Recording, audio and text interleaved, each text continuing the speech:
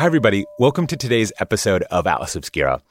And I wanted to say right up front that today's episode is going to be slightly different in format in two ways. One, we're not talking about a single place today. We're talking about a category of places or things or objects. And two, it's going to be a little bit of a looser episode, as you can probably already tell. It's a little more improv. I want to say it's like free jazz, but I think it's probably closer to like freshman college comedy. But here goes.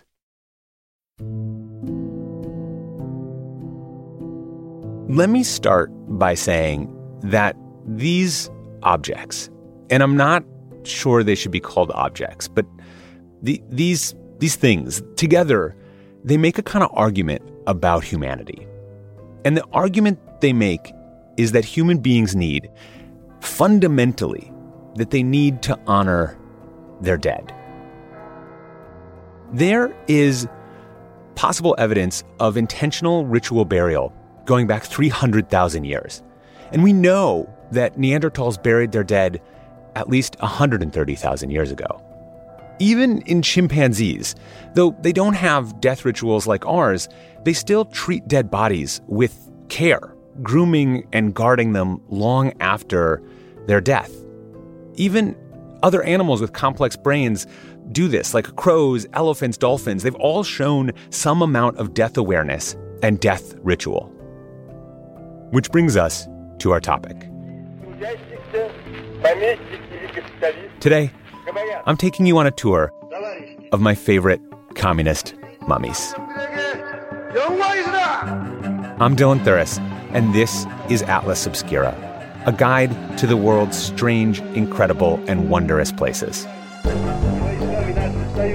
More after this.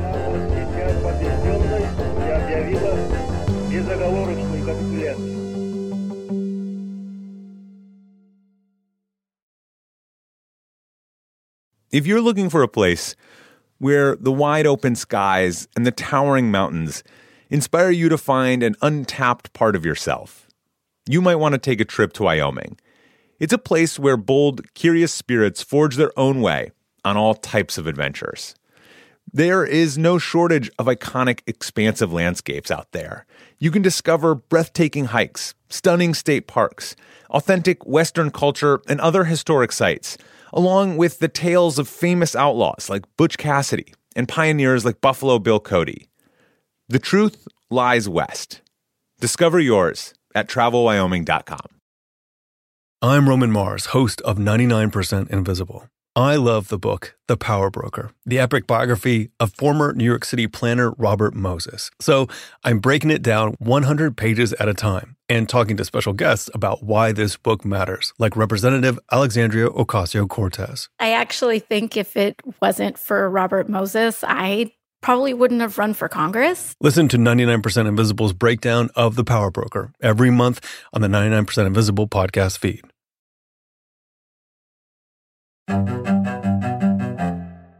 So to be clear, and I'm oversimplifying here, but generally, communism was a fundamentally atheistic organization. It was against organized religion, the opiate of the masses, yada, yada.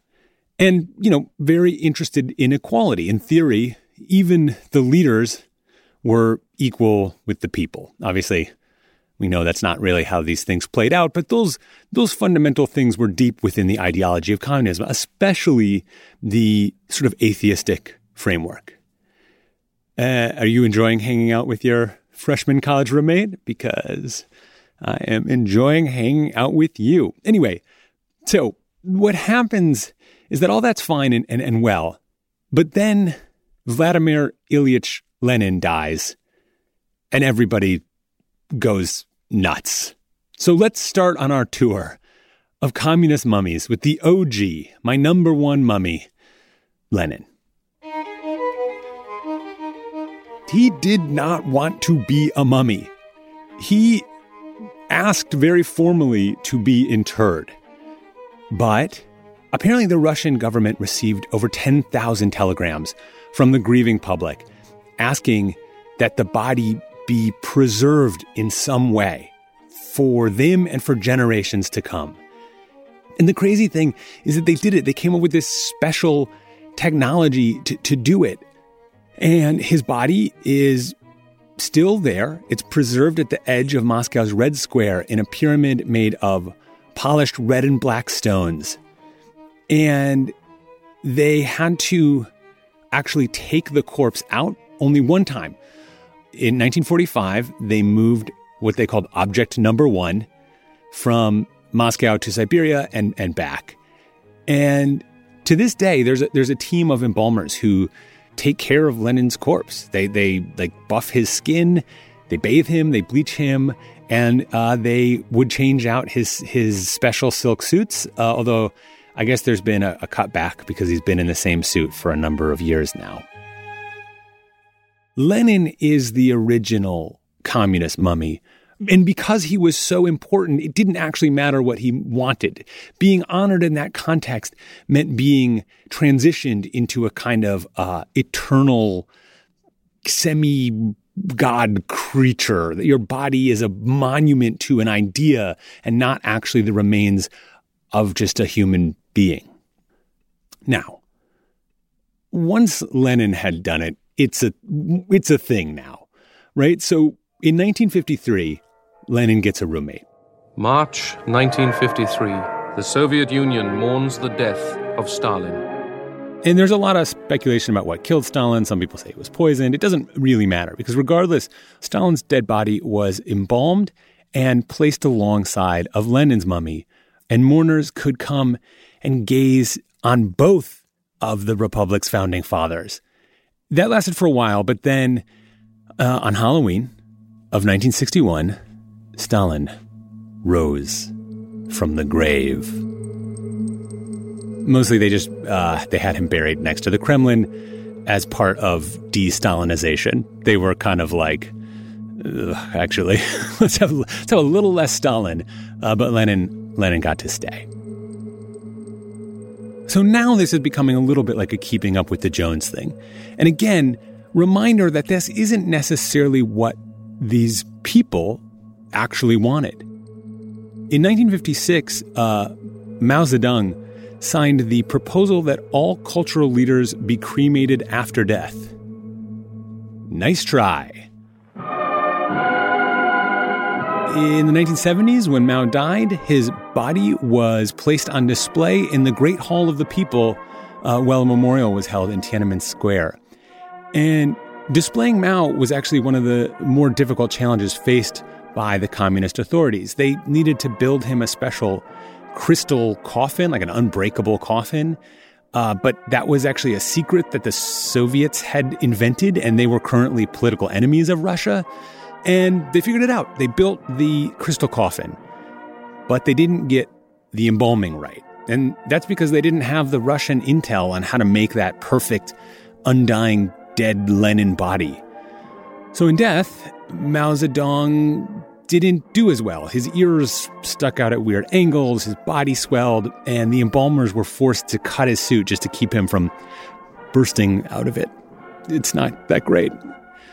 In fact, there's some trash talk on the record with one of Lenin's embalmers being quoted as saying that Mao Zedong was in terrible shape and that they did very bad work. That said, Mao remains a popular tourist attraction to this day. And although only the immediate family are allowed to have, long private visitation, normal people are able to file past and pay their respects to the mummy of Mao. Which leads me to the final addition to my list, although there are quite a number more. But the most recent of this tradition of communist mummies, or maybe you should call them authoritarian mummies, that might be a more accurate way to put it, is Kim Jong-il, who died in 2011, so very recent, modern times. But originally, the reports from North Korea suggested that Kim Jong-il would be buried and not given the mummification treatment like his father, Kim Il-sung, had been. And one reason was that it's very expensive. North Korea is rumored to have paid Russian embalmers at least $1 million for the preservation of Kim Il-sung. And that's a lot of money in a country where people are starving throughout it. But, what is money when you have absolute power? So, in December of 2012, 1 year after his death, Kim Jong-il's mummified remains were revealed, clad in his legendary jumpsuit and presented alongside some items from his life, including his armored train carriage, his yacht, his parka, his sunglasses, his platform shoes, and even next to a recreation of his work desk with a MacBook Pro sitting open, ready to send and receive emails of the supreme leader. The last addition to these communist mummies. And we have to acknowledge that there is something perverse about the fact that these authoritarian leaders are turned into icons that never decay, while their citizens, many of them no doubt died alone and in poverty. But even so, I think these mummies still represent something deep, something fundamentally human in everyone. We may not all be great historical figures, but all of us want to be remembered after we go. Not necessarily as mummies preserved in a crystal coffin, but on a gravestone, a picture on the mantelpiece, an urn. And I'll go on the record that I think I might also enjoy being a mummy. I could be rolled out at parties, brought around to add a little post-mortem cheer to the world. I want to be like the fun corpse. And maybe just a skull on a mantelpiece that gets brought down for renditions of Hamlet. I think I could go for that.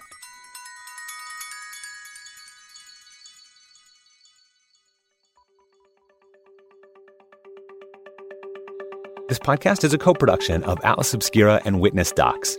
This episode was based on a story written by Sarah Brumble and edited by me. Our production team includes Doug Baldinger, Chris Naka, Camille Stanley, Sarah Wyman, and John Delore. Our theme and end credit music is by Sam Tyndall. This episode was mixed by Luz Fleming. I'm Dylan Thuris, wishing you all the wonder in the world. Talk to you soon.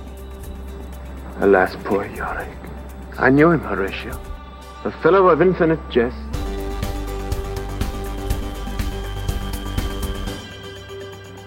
Now get you to my lady's chamber. Make her laugh at that. Witness Docs from Stitcher.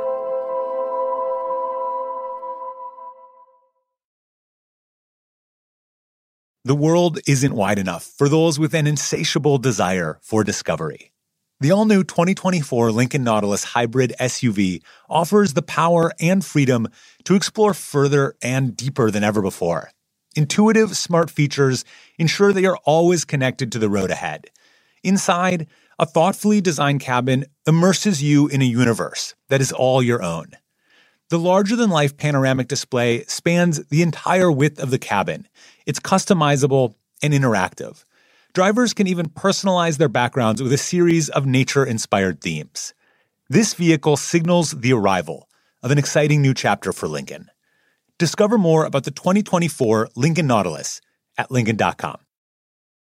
At Radiolab, we love nothing more than nerding out about science, neuroscience, chemistry. But we do also like to get into other kinds of stories. Stories about policing or politics, country music, hockey, sex, of bugs.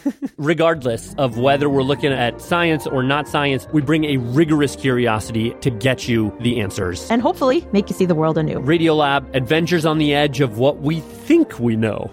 Wherever you get your podcasts.